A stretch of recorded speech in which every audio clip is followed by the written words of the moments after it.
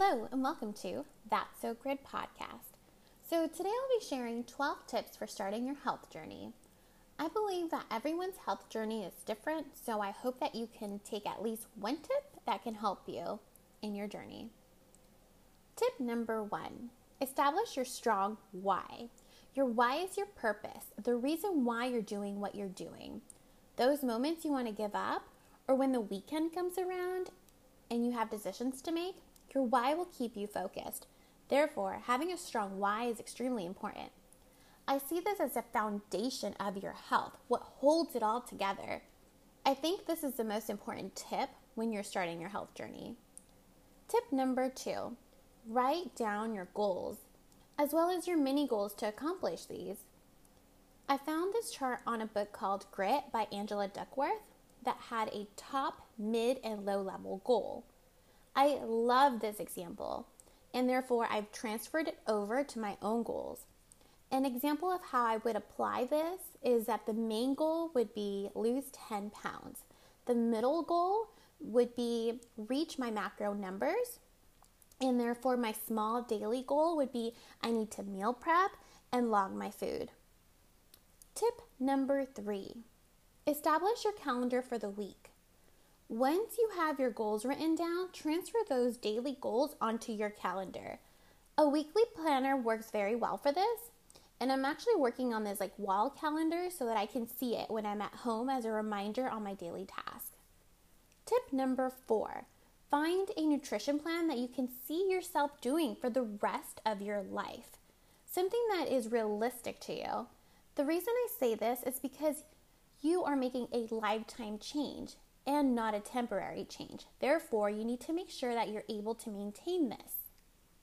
Tip number 5, try different workouts.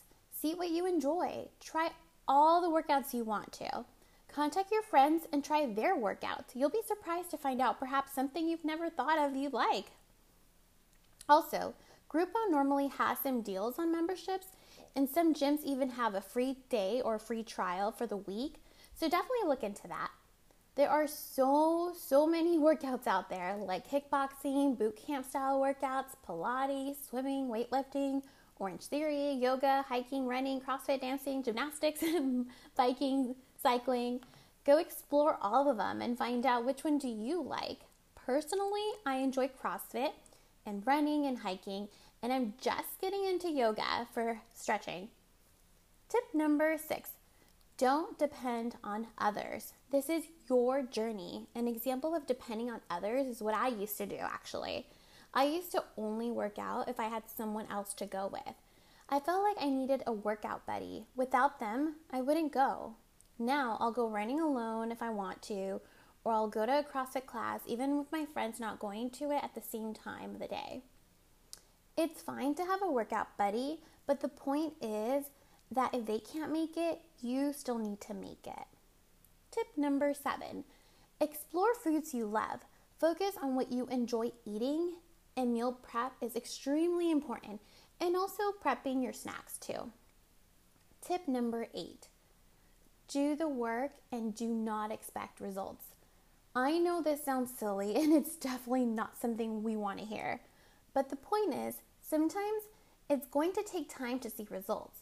Therefore, just keep working on your daily goals like tracking your food, making healthy food choices, working out, drinking water, sleeping enough, and it's bound to show results as long as you are consistent.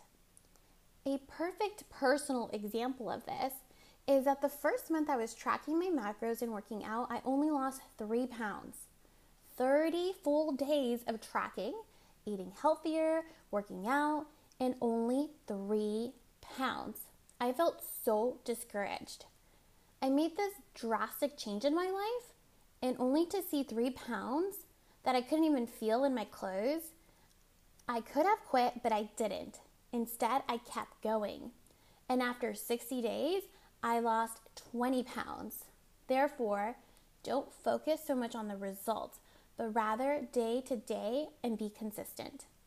Tip number 9.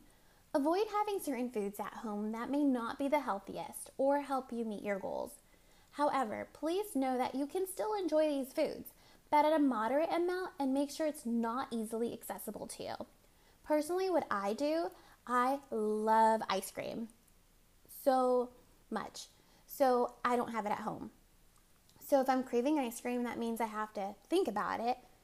Do I really want ice cream today? And of course, does it fit my macros today? And if the answer is yes, then I'll need to leave my house. Then I'm going to have to go drive to the ice cream place. And then if so, then I'll buy the kid-sized portion of ice cream and just enjoy it. The same applies for me for chocolate and french fries. It's best not to have temptation at home. And if you really truly feel like you want it, then you need to go out of your way to enjoy it. Most of the time you'll realize it's totally not worth it. Tip number 10, invest in your health. Get a nutrition coach. Personally, this is huge for me. That's why I've been able to lose weight.